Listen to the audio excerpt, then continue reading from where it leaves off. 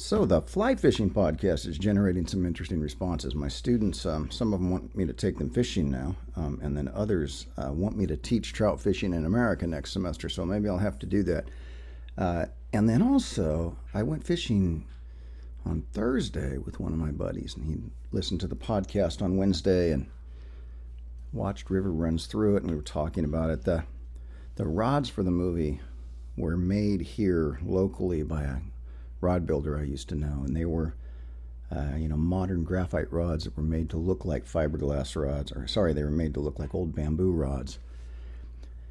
And anyway, so I decided I needed to rewatch the movie. Of course, I did skip the very end, the scene that I quoted in the podcast. I just can't watch it, but I watched it all up until the last 2 minutes. And man, it's interesting to think about I won't give too much away, but the guy, that one of them, not the Brad Pitt character, but the other character, is aspiring to be an English professor, and his trout fishing comes together with a letter inviting him to teach at the University of Chicago. And I just thought how much I seem to have patterned my life after that film. On the one hand, I think about it as a powerful testament of the ability of art to shape reality, and on the other hand, I thought maybe I should have picked a more aspirational movie. I don't know. Anyway, it's worth watching. You might want to check it out.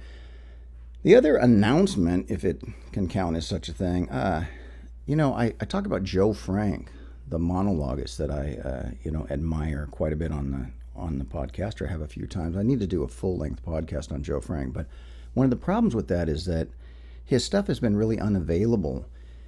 And his family has maintained a website. He's gone, but they had it behind a paywall, and it wasn't real clear what you could get, and it wasn't a very good website. And anyway, there's a YouTube channel now called Joe Frank Forever, and it's only been up for about a month or so, and they're adding stuff to it every day. So if you're interested in that, you might check out Joe Frank Forever on the YouTube. And that's it. I don't know. Have a good weekend, everybody. I'll talk to you next week.